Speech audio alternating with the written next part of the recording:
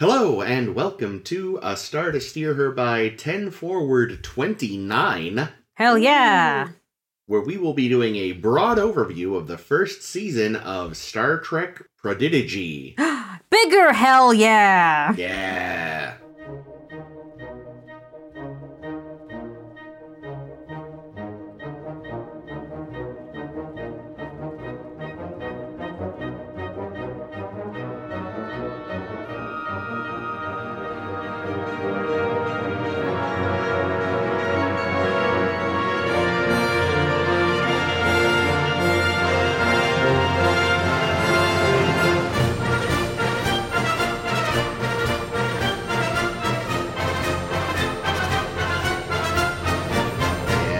So it's Prodigy, the amazing story of a bunch of kids that find a Starfleet vessel, and shenanigans ensue. If you haven't watched it yet, don't listen, because we're going to talk about all of it in broad terms. We're going to spoil every moment of it. Very spoilery. Everyone dies. And here, but here, before you tune out, here's the headline. Watch it. Yeah. Just watch it. Like, if you like Star Trek, if you're listening to this podcast, presumably like Star Trek, maybe you dismissed Prodigy as like, oh, it's a kid's show, I don't want to watch Nickelodeon, blah. Just watch it. Yeah, watch it, and then listen to us. A Star to Steer Her by. No one was more ready for this to be a fucking disaster than me. Like, yeah, I think you were even like more critical, had lower expectations of it than I did. Yeah, I'll even go so far as to say, like, give it like 3 or 4 episodes, because the first 2 episodes, I wasn't quite sold yet. It took a few episodes for me to really get into it, but we'll talk about all that. Description of it I heard was, I think someone on Star Trek shitposting said this. Either way, this wasn't me. I saw this online. A bunch of people are trapped in Star Wars, find a Federation ship, and escape to Star Trek. Yeah. I love that. I would agree. Because that was my thought on the first couple episodes when they were in the prison. Yeah, like, why have this be Star Trek? Why not just have this be a generic sci-fi show or a Star War? Yeah, because like even some of the characters, I'm thinking of Jimmy Simpson's character. Oh, the Dreadnought. Dreadnought. I was like, that's just General Grievance. That's just General Grievance. General Grievance. The helmet vaguely looks, well, the head rather looks vaguely like Ralph McQuarrie's early Vader concepts too. Like, I feel like in a way they very purposefully made the villain look like something out of Star Wars. Yeah, and I don't know if that was like an effort to reel in kids to have more alien looking stuff. I'd like to think it was just to make fun of Star Wars. Yeah, I think it sets it apart from other Star Trek as well, because this is a series in which effectively none of the characters are human. And that's refreshing as hell. Yeah. The most human character we have is a hologram. Mm-hmm. Yep. I don't know. I give a lot of credit for it just makes it a more interesting story, because the characters in intention and in personality, like, they have very human qualities whilst also being alien, so it allows you to see in other types of people, like, empathetic traits. Yeah. I guess Dal is technically part of him's human. Right. Yeah, they started with a human, and then they fucked it up. Spoilers for season 1. Well, like, we already warned them. Yeah, I know, I'm joking. But yeah, no, I remember when they, back in the day when they were announcing 1,000 Star Trek projects at once. Yep. One of them was like, oh, and Prodigy. I'm like, what the fuck's that? Children-focused CG animated Nickelodeon series. And I was just this ragtag group of misfits on a ship. Yeah, well, when they didn't even reveal that until much later, so I thought it was going to be like, I don't know, like a bunch of fucking cadets or something obnoxious. I was expecting, like, cool teens with, like, whatever a 40-year-old man thinks a teenager talks like now, and bad spiky haircuts or something. So Lower Decks? Yeah, I think also when it was first announced, it was unclear what age group they were going to be Yeah, it was targeting. Just generally kids. And since it's on Nickelodeon, like, I associate Nickelodeon with, like, 9 and under. Well, is it on Nickelodeon or is it on It Paramount is now Plus? on Nickelodeon. Oh, is it? Okay. So yeah, I was unclear if it was just like Nickelodeon branded Paramount Plus. If I recall, the initial idea had actually been that it would premiere on Nickelodeon. Oh, then they flipped it. Yeah. It was they ended up having a premiere on Paramount Plus and go to Nickelodeon later. But originally it was going to be the other way around, I think. But yes, it has since premiered on Nickelodeon itself as well. I wonder how well this show has done with its target demographic, because I know a lot of grown-ups that really like it, but I do wonder if kids are watching it. Yeah, I hope so. I think it would make a great entry point into Star Trek. Because it's also, it relies very, very little, except for one episode, which we'll discuss, on pre-existing canon in any way, really. Like, you can step in without much knowledge of Trek and get it. It does feel like what's good, and this thing is, I've been worried it was going to be because I always like to make this distinction when discussing things, is like, far too often, stuff that's billed as, like, for family audiences, quote-unquote, is like, it's for kids. Mm-hmm. Like, in the most obnoxious way possible, but occasionally there's a dick joke, but, like, coded heavily. Oh, okay. I was going to say, the dick jokes are for kids, too. The original Shrek was the perfect example of family entertainment done right, in my opinion. I feel like Shrek was very crude. I don't think Shrek was good for kids. It was a little less coded, yeah. They were supposed to be for families, but I think they kind of fucked up. But yeah, like, a lot of stuff that's billed as family stuff is actually, it's mostly for children. Occasionally there's a coded blue joke for adults as like, sorry about this. Like, I feel like an actual family thing should be watchable by and enjoyed by the whole family. And I think this largely nails that. Like, it feels like if, you want an adult who's a Trek fan to be like, here is my gateway drug to finally get my kid into Trek, because I tried showing them TNG and they were confused by Deanna's hair or something. Well, that's their fault for having dumb children. But yeah, this feels like a really good, because again, I think the adults can enjoy it and the children will enjoy it on its own merits. Yeah, and I mean, and it is still a kid's show. Like there's moral lessons and messages and things. Yeah, they spell it out a couple of times more clearly than they would if it were an adult show. Yeah. But it's not as egregious as it could be by any stretch. Sure. We're not watching Peppa Pig. No, we're not even watching some 80s cartoon that would, end every episode with the hero narrating a summary of the lesson in case you missed it. Yeah, and like our heroes are not perfect. Oh, that's great. Like Dahl in particular is kind of shown to be obstinate and, foolhardy. Yeah, exactly. Like he's very overconfident. So he makes a lot of dumb decisions, which is like goofy and kid stuff, but also kind of humanizes him. Yeah, it's room to grow as well. And even in in the first season, we see a lot of growth because they're kids and they have this room to grow naturally built in. Yeah. And we were actually discussing that with the finale. We're like, how old are they supposed to be? I think it varies. It varies amongst them. Like someone on, I think, shitposting or somewhere asked, how old is Zero? Because as a Medusan, their race is fairly unknowable. But from a flashbacky scene we see of Zero in the past, they seem to definitely be one of the younger floaty wispy things. Yeah. They're smaller. They're smaller, yeah. But we also don't know how Medusans age, so... Yeah. It could be it could be a Baby Yoda situation where it's like, by their species standards, they are physically and mentally immature, but they're like 150. Years old. Yep. Yeah, and I assumed that, like, Dahl and Gwen both seem like teenagers. Yeah. Mm-hmm. Rock is like a child, I think, like 10 or something. Yeah, well, and certainly her actor is actually a kid. Oh, yeah, and she's excellent. Like, yeah. How often do you hear really good child voice actors? Literally never before. Usually, it's an adult pretending to be, because it's a voice actor. You don't get to see who's voicing this person. Usually, it's an adult who can make a voice that sounds like a kid, like Yardley Smith in The Simpsons. Right, and it's usually all women because women play women and women play boys.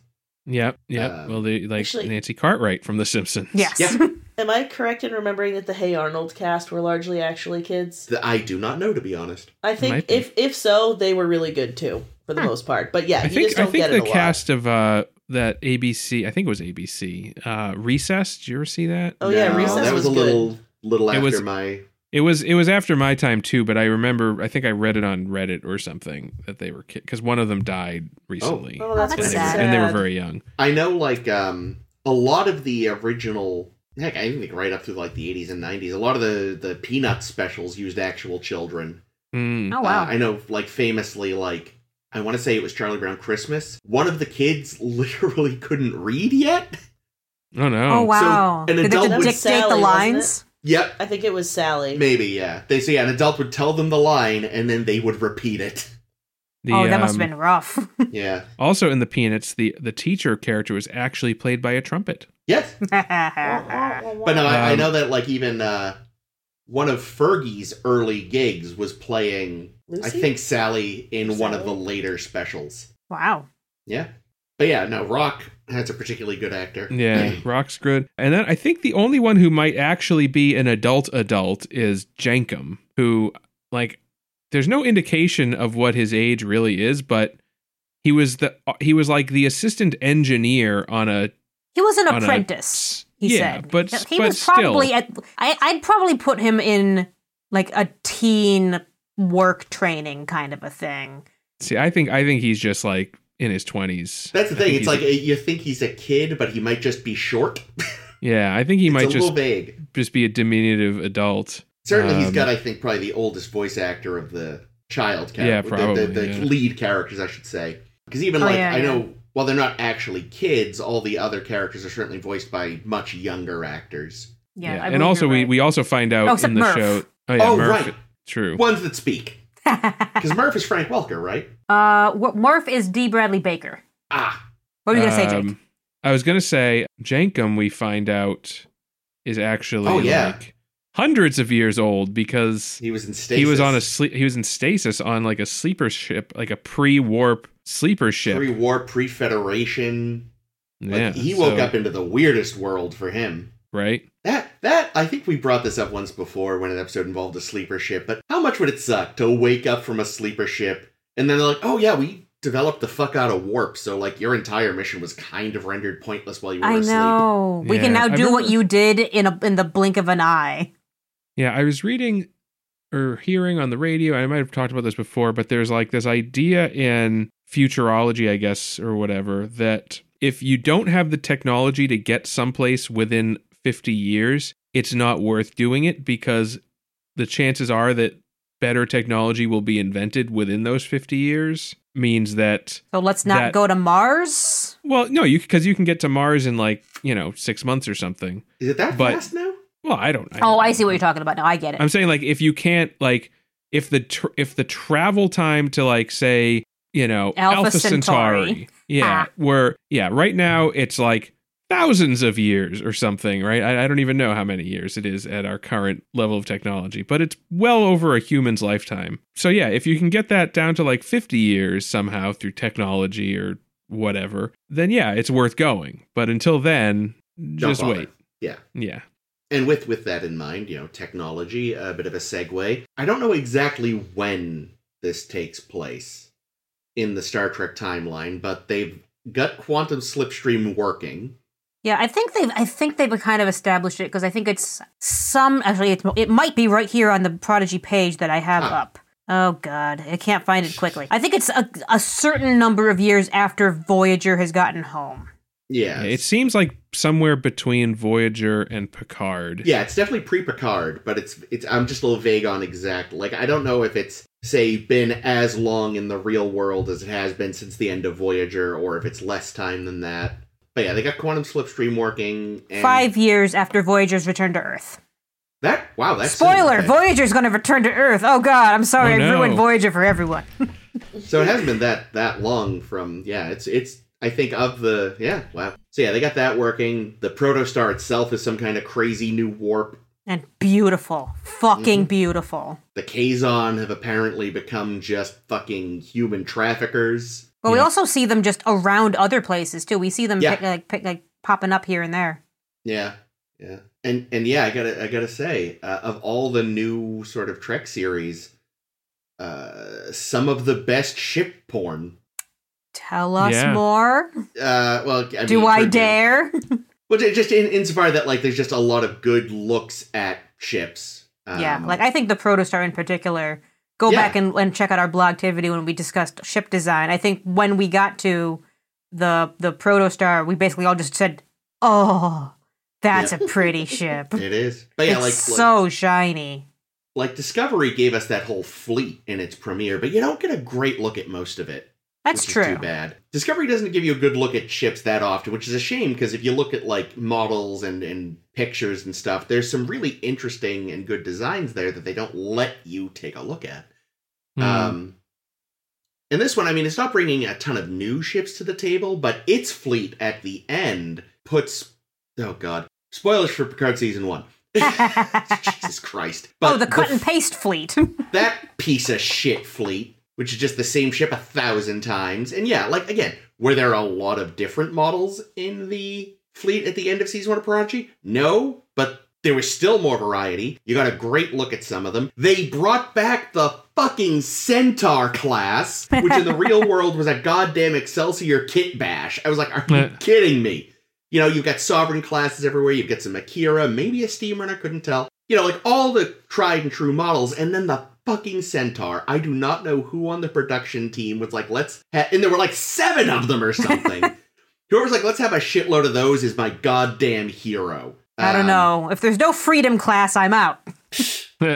And the Defiant. Oh, wow. Did it actually... Wait, I missed that it was the actual Defiant. Yeah, there's one moment where you can pause and get a look at her hull. It's the Defiant. Who would be flying that? We asked ourselves the same thing. I'm going to say Nog. Yeah, I'll take that. What did you say? I don't know. I don't think Nog would be a captain by.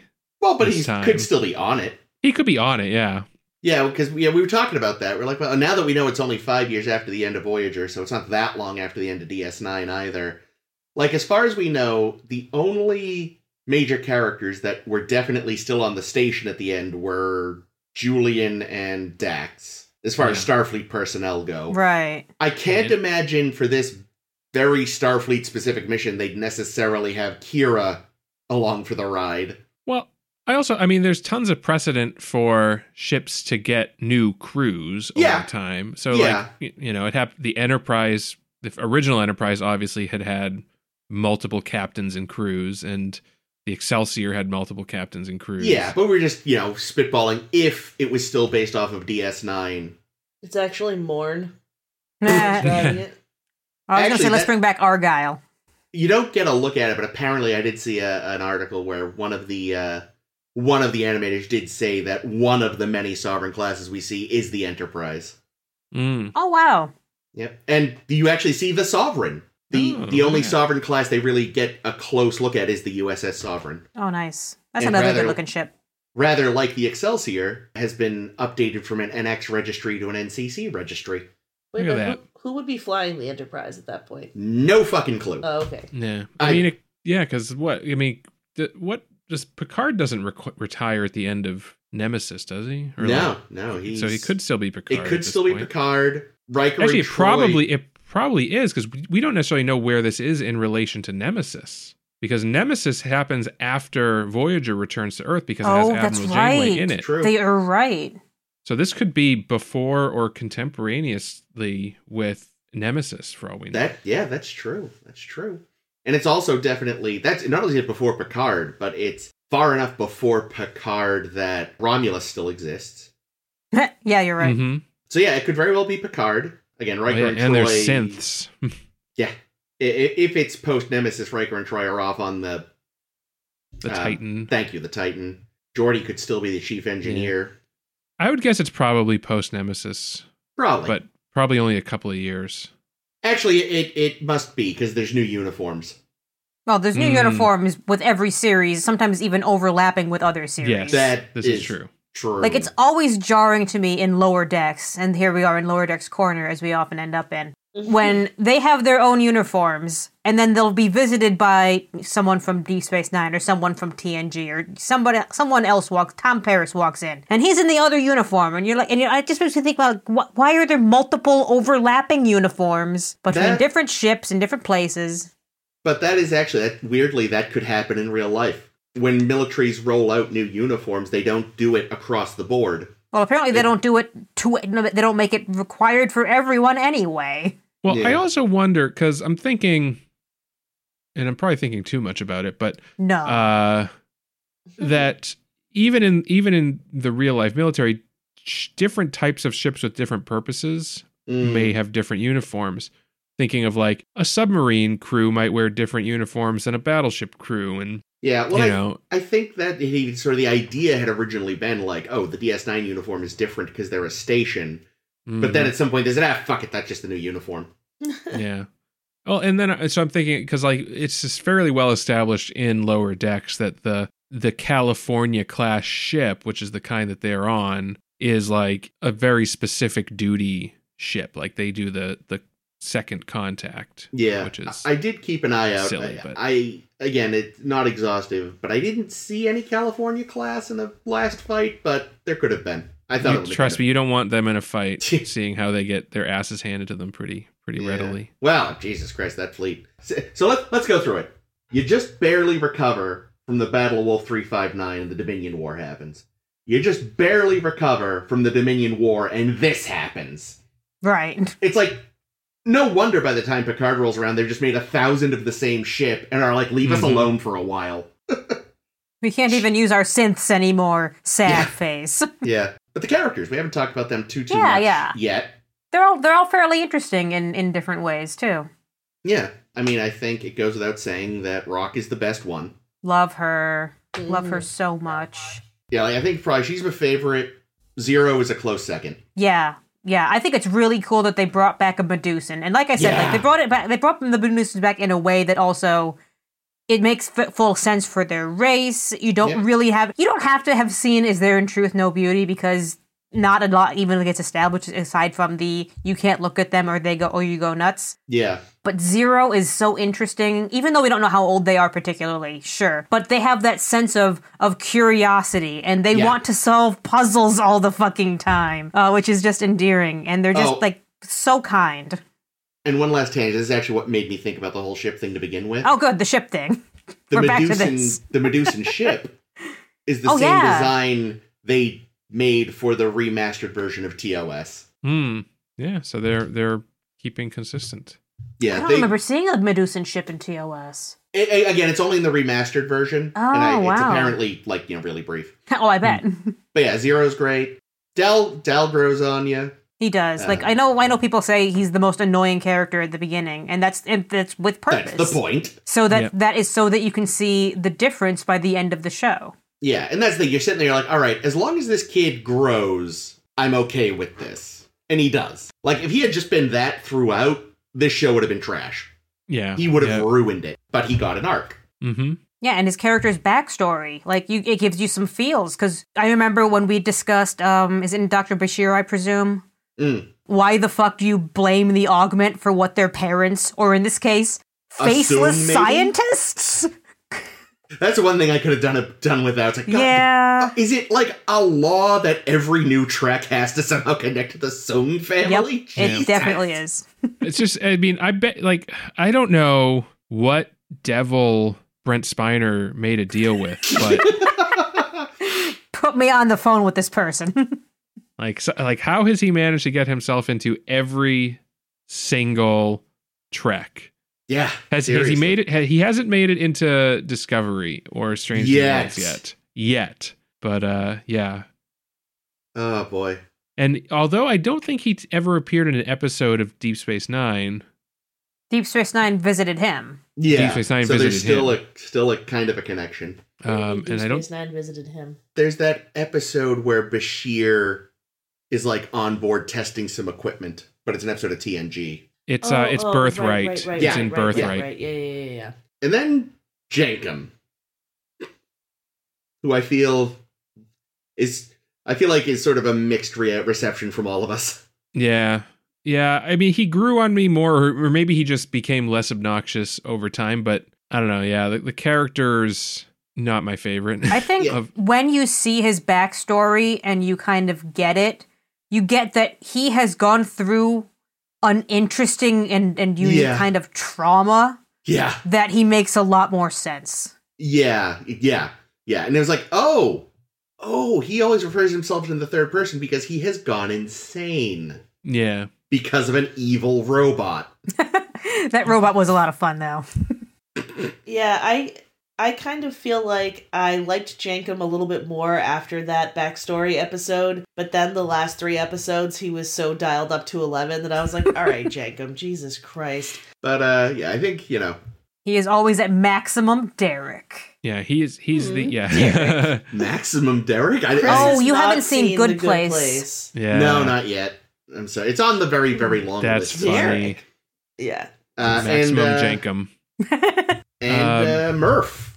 Yeah, Murf, who like I'm not sure I like bipedal Murf as much as I liked Slug Murf. You know who Todd I can't tell how sentient or sapient Murf is because Jesus Christ. But you know who he reminds me of as a toddler-sized thing is, I don't know if you guys have this reference, young Colin Robinson from What We Do in the Shadows.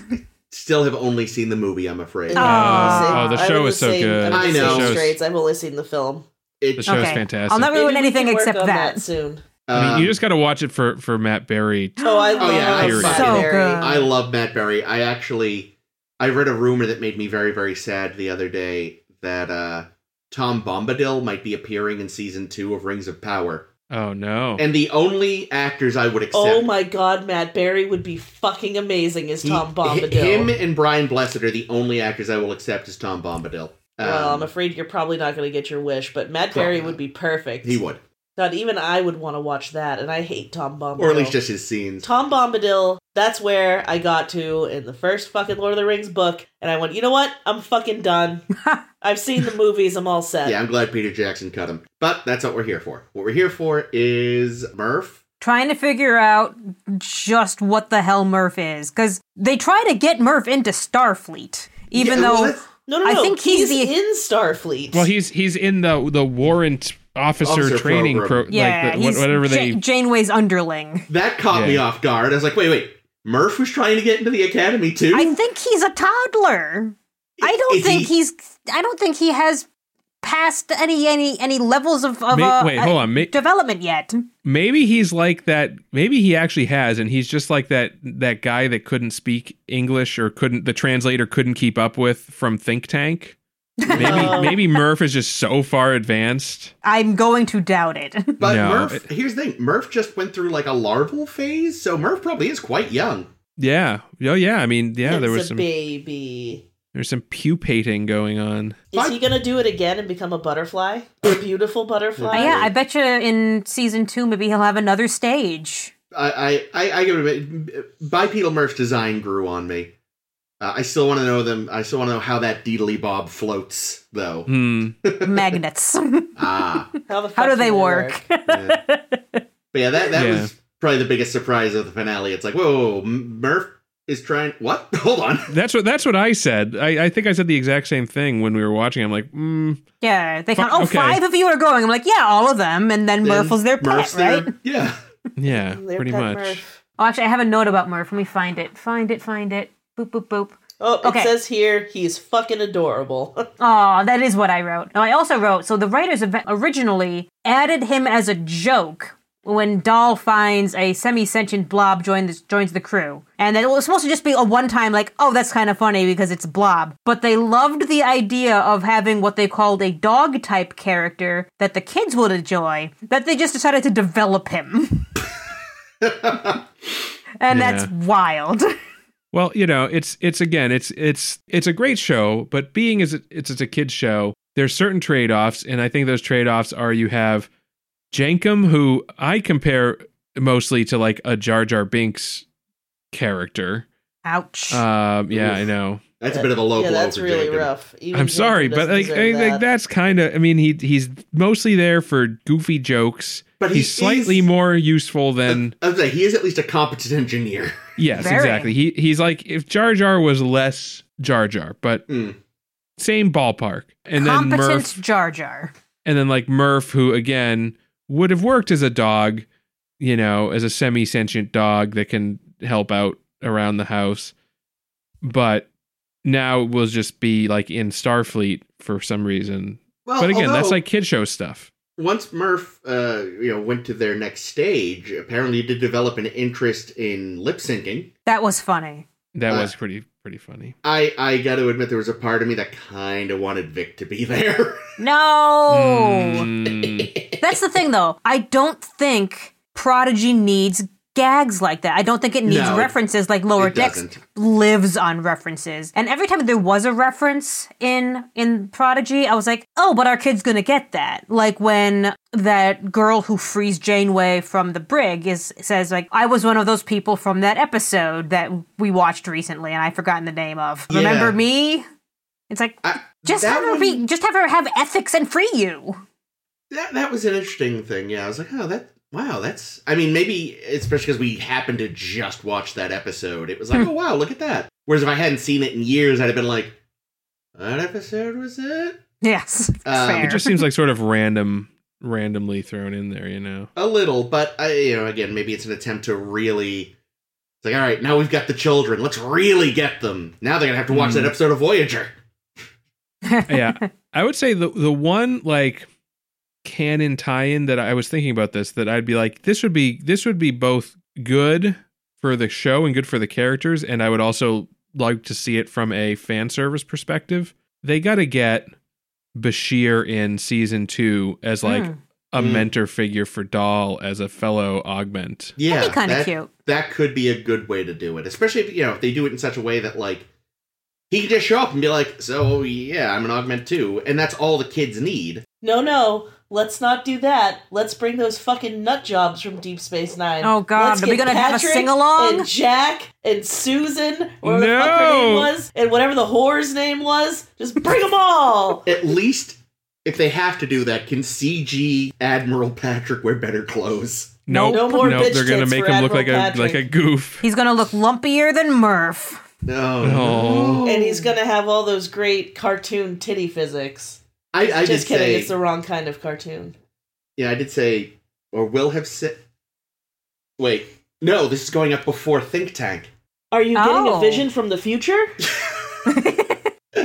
Chris is suddenly clairvoyant. Yeah, oh god. In a future episode we've already recorded, we discuss, maybe they could run into the Think Tank, especially since they've already got Jason Alexander on payroll as as Janeway's doctor. Oh, the Tellarite guy. Yeah. Wait. That was Jason Alexander? That's Jason Alexander, yeah. He's the Tellarite doctor. Doesn't sound anything like Jason Alexander. I have to pay more attention. But apparently he's a good voice actor, because you can't tell.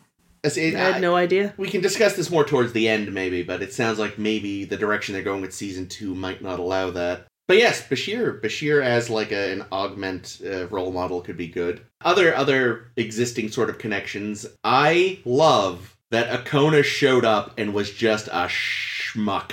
Yeah. I kind of wish they used him more, but also I bet you if they did, they probably wouldn't have landed as interestingly. Like, I was seriously expecting, like, a last-minute popping-up redemption moment for him, and no, none of that. Nope. That's like, no. He's a loser.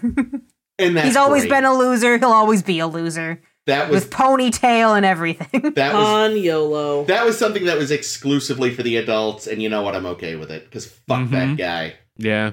And it's nice that the Rocketeer's getting a paycheck, even if it's just a little guest star one. Because that was actually him, right? Yeah, that was Billy Campbell. Yeah. Good.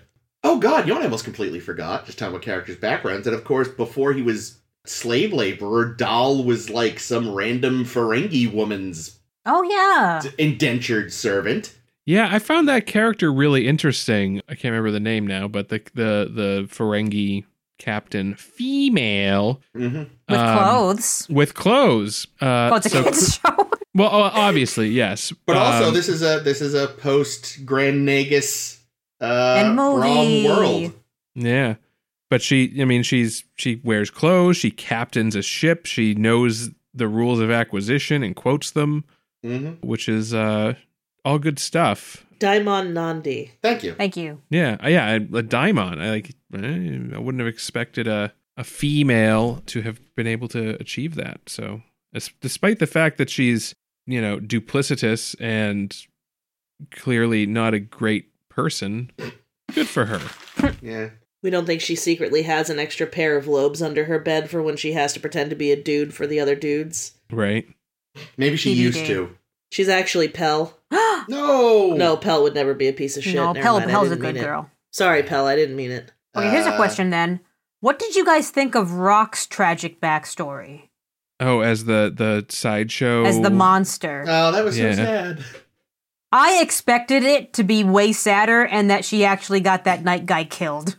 That's what I expected was going to happen, too. Would it have been better? Because it's still pretty sad, but I feel like the way that she felt like so regretful of it, I thought it needed to be worse. I kind of wonder if that was maybe the original idea, but they were like, Kids show. too far. Let's scale it back. Does Disney own Nickelodeon? No. Then that's the only reason we didn't get a dead parent in that case. By the end, Gwen's father is dead. Well, I meant in Rock's case.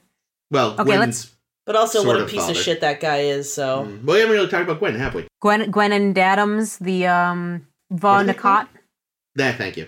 Well, I had it written down because I also kept forgetting. Yeah, no, I think you did. But... It's so fascinating that they clearly thought ahead for this show. And they had the whole storyline ready. They had the compelling villain who has, like, a reason why he does the things he does, which is what you want in a villain. Yeah. Thank God. And it's a really it's something we've not seen before in Star Trek, where it was like, the Federation shows up and says, "Sup, fuckers?" But instead of people just being like, "Yes," or it being complicated like on Bajor, but it actually... Like, we saw Civil War almost break out on Bajor a couple times, but here it actually did, and it destroyed them. Because Starfleet showed up, waved their dick at them, and then said, "All right, see ya!" Yeah. It's like, maybe check in on them on occasion, you fuckers. Yeah, and don't worry, they will, like in a Wrath of Khan amount of time. And the time travel revenge plot is very Star Trek. Oh, yeah. Add time travel, and you've got Ames all the way. That's the one thing at the end. It's like, got a bit cross-eyed, because how does Gwen still exist? Well, it sounds like everybody still exists. There's like some kind of... I wasn't quite following it because it was too complicated, but somehow the protostar, when it detonated, opened up a wormhole to the future. But an alternate future. An alternate future where there's a different protostar that's with Chakotay and presumably Hollow Janeway and presumably the Diviner and other people. Yeah, there's some shenanigans that next season is going to have to deal with. Yeah. Because, Chakotay was thrown into the future to begin with, but then the protostar got thrown back into the past.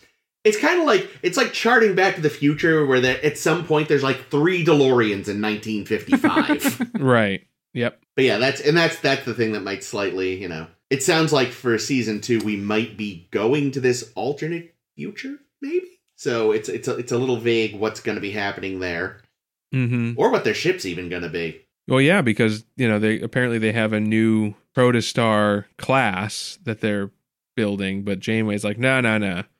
So I wonder if they're gonna put them on a familiar ship like the Voyager or something like that to go. Maybe on their mission. Discovery has already established there will be more Voyagers. Maybe we're getting Voyager A. Or maybe it's just the original Voyager. We don't know. Could be. Yeah, it could be. He's like, we pulled it out of mothballs. Or maybe a new improved Dauntless class. Yeah, so that was an interesting addition to the show, is the Dauntless class, which you'll recall was the fake alien ship that Ray Wise. Ray Wise tricked Voyager into taking. So yeah, evidently, whatever the problem with quantum slipstream is, that ship design apparently is best for it. Is best for it, and Yeah, and even down to like the details, like the bridge. Yeah. It was the same bridge. Didn't have to be. It didn't have to be. It could have been a more Starfleet bridge, but nope. They just went with the one from Voyager. Voyager was Janeway was like, I brought back these schematics. I like them. Just make them 1-1. Yeah. Except for the more the nacelles are more Protostar style. But it does. So okay. So the Protostar itself, though, it's a really high powered, ultra fast warp drive. Mm-hmm. But we have quantum slipstream. Mm-hmm. Why bother with? Because the other thing about the Protostar is it might be amazing, but similar to the those. Oh, this won't have released yet either. But I was going to reference the thing Typical us. the gas that the the Malon. But like the thing is, the consequence of a Protostar warp core breach is large swaths of space are disrupted and destroyed.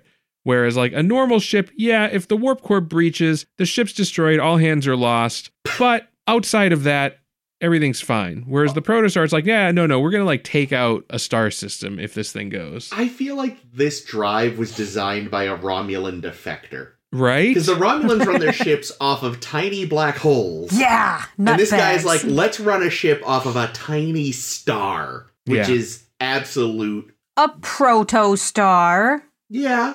Does that mean it doesn't need dilithium? I mean, they're not running off of the star all the time. No, that's true. No, they have a conventional warp drive, it sounds which like. Must be using matter, antimatter, blah, blah, blah, but blah. this drive produces a lot more power, I guess. Something. But it seems like it's still just warp. Maybe it's akin to the enhanced warp drive we saw in Course Oblivion. Oh, yeah. Oh. But but those people don't exist. No, but it could be something, because they never got into it. It was just a quote-unquote enhanced warp drive. So maybe it's like that. It's better warp somehow without being quantum slipstream or transwarp or... But if you have quantum mushroom. slipstream, that seems good enough. Yeah, I don't know. Maybe maybe it's faster if they can get it to work right. Yeah, maybe there's certain places where quantum slipstream isn't very good.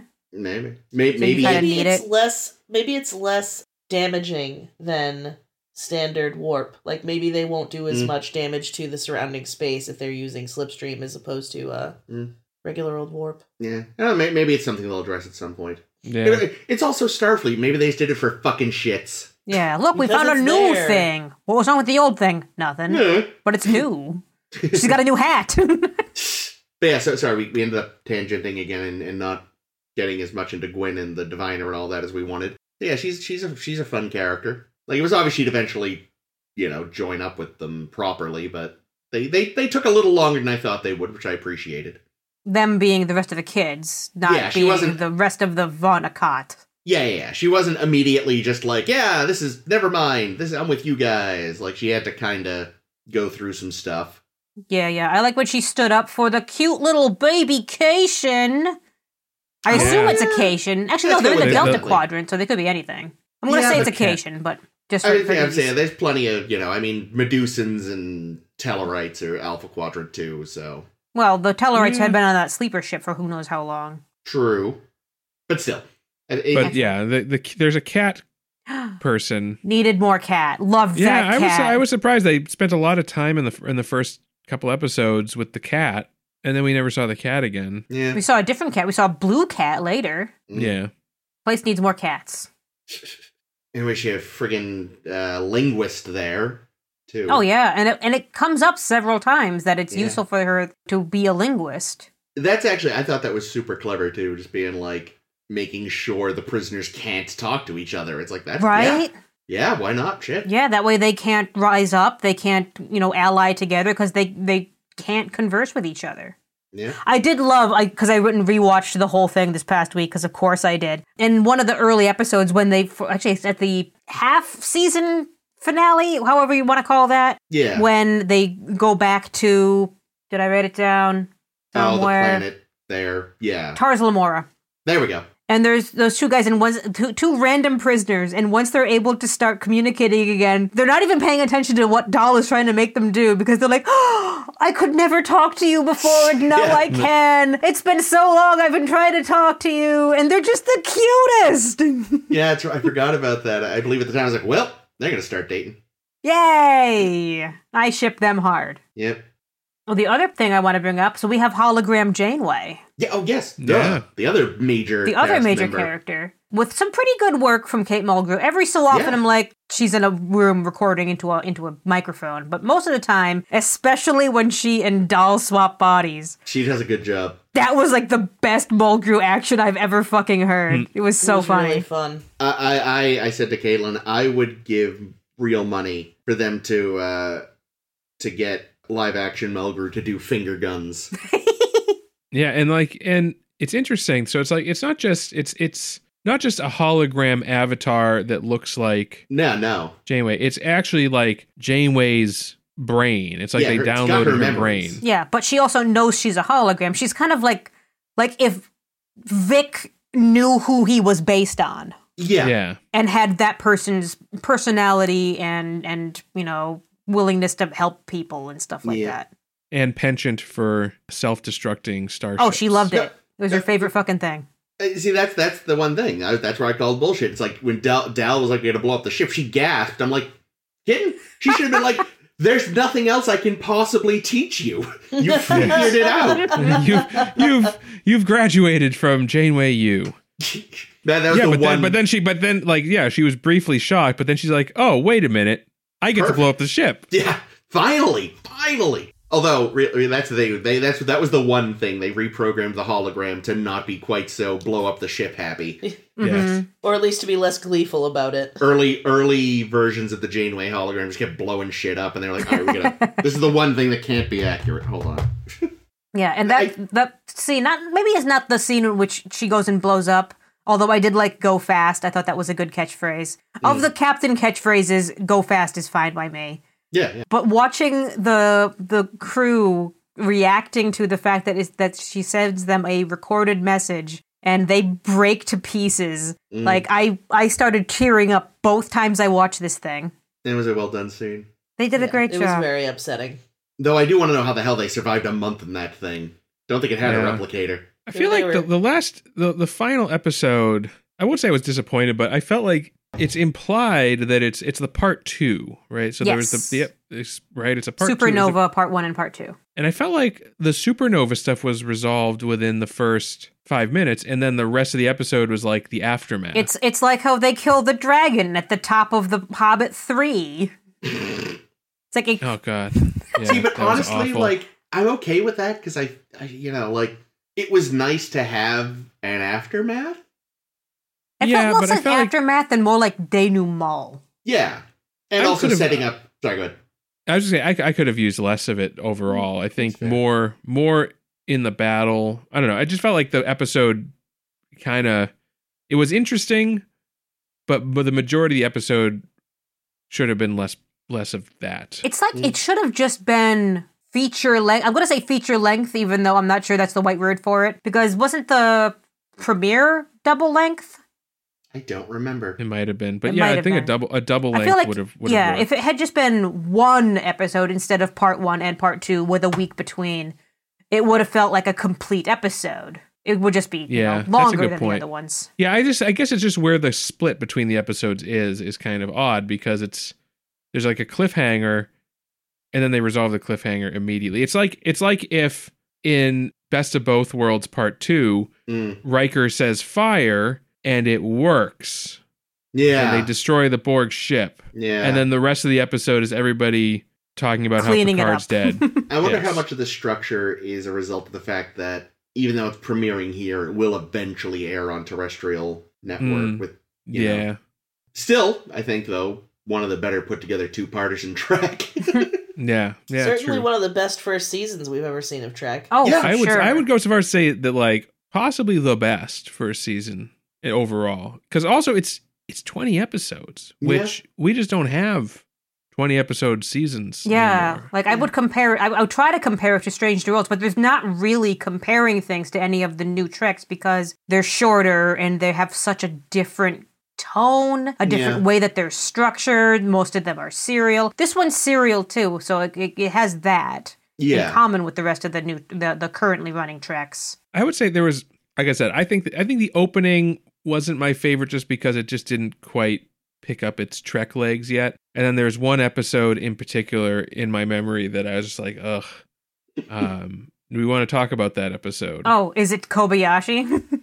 the holodeck Kobayashi Maru episode. Yeah, I don't want to go too far into specific episodes because, one day we're actually going to cover these individually. But yeah, that was the one that I thought was the weakest of the bunch. But the rest, there were a lot of in the bunch that I really, really liked. Yeah. Oh, yeah. I think the one with the, again, it was kind of a reference-y episode, but it worked, was the Enterprisians. Oh, yeah. All the World's a Stage. Oh, my God. Fucking brilliant. Which I thought was phenomenal. Yeah, and Time Amok, I'll also say. Just really flat clever. Out good Trek. Not even good Trek for a kid's show, or good Trek for today. Good Trek. Yeah, really good use of, weird time shit. Yeah, and original, too. We've never seen that before. Yeah. The Enterprisian thing there, what was great about that was I remember seeing them in, coming in second half of season 1, and you could see them real quick in the trailer. I'm like, oh man, they're gonna go to a planet that got gangster planeted, but with Starfleet. But holy fuck, I wasn't expecting the Shatner impression. Oh my God, it was so good. My favorite line, though, in that whole episode was when the Sulu guy, when he walks onto the bridge of the Protostar, goes, my. I missed that. Yep, he said, my. Amazing. That's great. Yeah. That was astounding. That was fucking poor doomed ensign. What's his name? Oh, Gaverick. There we go. Yeah. Was he an actual character in TOS? He was? So apparently he was, because I was like, did they actually resurrect an actual guy? Because I looked up and Gaverick is the guy from Obsession who the Cloud took a little bite of. Holy shit! Whose father, I guess, beforehand had been killed by one of those clouds. And then Kirk's like, your father, huh? Well, you'll come down and take revenge with me, Kirk. Look at my pecs. Wow, shit. What a deep cut. And they didn't have to slap you in the face with it either. Exactly. That's pretty cool. Yeah, you guys who didn't remember who he was, and it's still a great episode. Yeah, 100%. I had no idea. Yeah, I was too busy going, it's the Galileo 7, the most cursed fucking shuttle they own. Oh, no. Yeah, I also thought the holodeck malfunction episode toward the end was pretty clever. With they have to find the skeleton key, and then it turns out it's like an onion, and there's just layers to this thing. It's also very clever. Yeah. A really good way to do a holodeck malfunction, which again are also kind of easy to fuck up. Yeah, we've seen tons of holodeck malfunctions. We're going to see more. I know you're all surprised. We'll discuss them when we get back to Voyager at some point. But yeah, this one was just a new kind of malfunction. Yeah. Yeah, I'd also say, one of the things, every so often, the animation was usually very good, especially with settings and aliens. And the only time I got a little taken out and it felt janky was a couple of the cutscenes between, people talking. Felt like they were from a video game. Yeah. I don't know what animation technology they're using, but it had kind of a video gamey feel. Not actual gameplay. Yeah, exactly. It felt like a cutscene from I can't even think of a game, Fortnite or something. Yes, Fortnite, infamous for its cutscenes.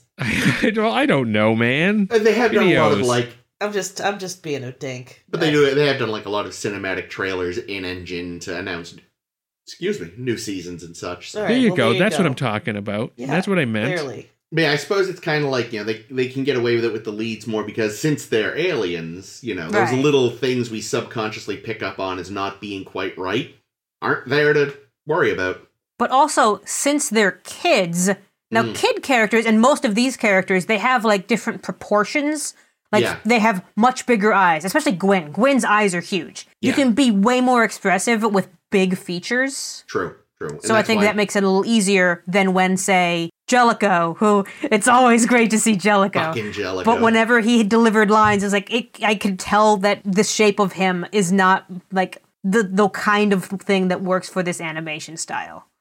Or, like, the flashbacks and seeing Chakotay, and it's like, great, Robert Beltran, yay, good for him. Oh yeah, they didn't do a good job with him, I feel. Doesn't look anything like him, in my opinion. And yet Janeway looks great. Yes, she does. Yeah, they took time to get Janeway right. Maybe they'll take more time for Chakotay when he's not just a flashback. Right, Yeah. I hope so. That was, a big turning point for me, because they were, fine after so much radio silence on Prodigy, that I was thinking maybe, fingers crossed, they've just decided not to bother. And then they were like, hey, remember that kid show you were afraid of? Oh, fuck yes. And they're like, here's some stuff. I'm like, great, whatever. And they're like, and oh, by the way, here's Kate Mulgrew as a hologram of Janeway. Sorry, what? And that's when I was kind of like, all right, you've kind of got my attention now. Emergency Mulgrew hologram. Yeah. Yes. I need one of those. Which, a little more human interface friendly. I can pretend to drink coffee. Yes. That was very good. It does have the stomach for it. Does anyone need more memes of Janeway drinking coffee? We have some for you. So many. Yo, dog, I heard you liked Janeway drinking coffee memes. Oh, I do. And when Doll, as Janeway, drinks the coffee, how does she drink this stuff? Very funny. Very, very funny. Oh, God. The thing that was deeply creepy in that episode was Janeway not knowing how to keep his head tail from wiggling around. That was like, oh, God, I know it's prehensile, but she's moving it so much. Is it prehensile? Oh, yeah. Has he It done looked like things it. with it?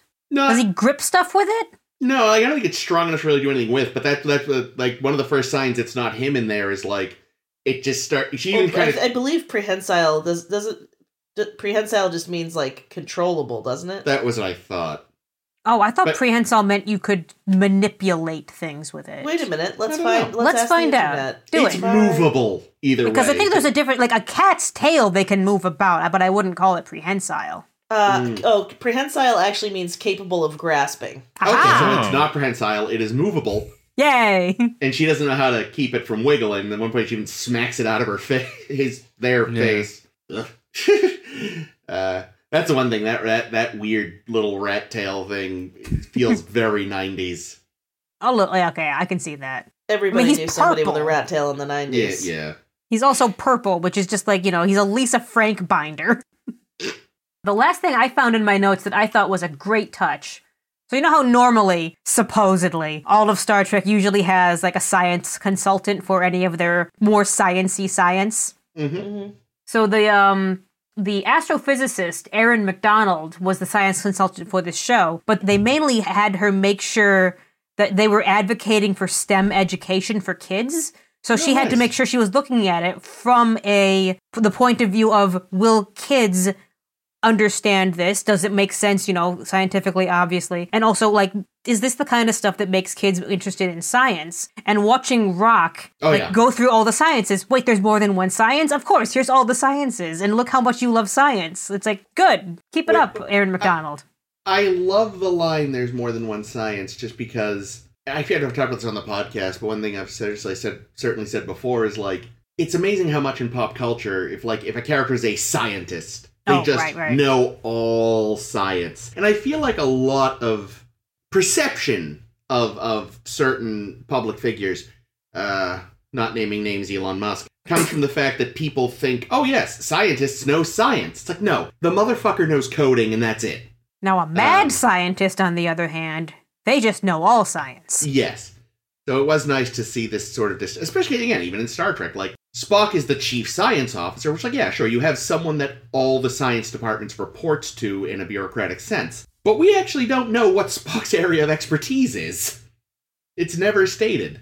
I always assumed it was astrophysics, but I don't know if there's a reason why I think that. No, it's they never really, he was just the chief scientist, which again, makes sense. You have someone all the scientists report to. They should also be a scientist of some kind, but we never actually know his Of course, he's also a Vulcan. They actually do just all know all science is the fucking problem. I was going to say. But that's good. I like that. That's a good aspect of it. There's a joke at the Vulcan Science Academy. You ask a student what their major is, they say, yes. That's good. Like that's that. good. Trying to think if there's anything else I kind of had floating in my noodle. Yeah, I think the last thing in my list of various entirely random notes, they have a vehicle replicator, which explains a lot of Voyager. Retroactively made that make sense. Yep. Yep. We've always had them. Wink, wink. We have an answer. They call it standard. Oh, the language. Yeah, That's true. Yeah. That's interesting because I noticed early in I made a note and then I crossed it out when I realized, oh, this gets answered. Why? Like, what language does Dahl speak that no one else in the Delta Quadrant except Gwen now can speak? Because there are puns that he says, or puns that come out of his lines that only work in English, like the sun thing from fucking Bread and Circuses. But whenever he and Gwen are talking about how they're in cat boots, which was funny once, and then stupid, and then stupid, and then stupid, and then cute. Yes. Damn it. Yeah, fuckers. And I thought, oh, well, it's because he's actually speaking standard, which is Janeway's language. Yeah. Which is presumably English. Yes. Yeah.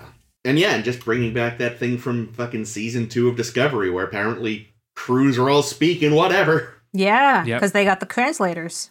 Yeah.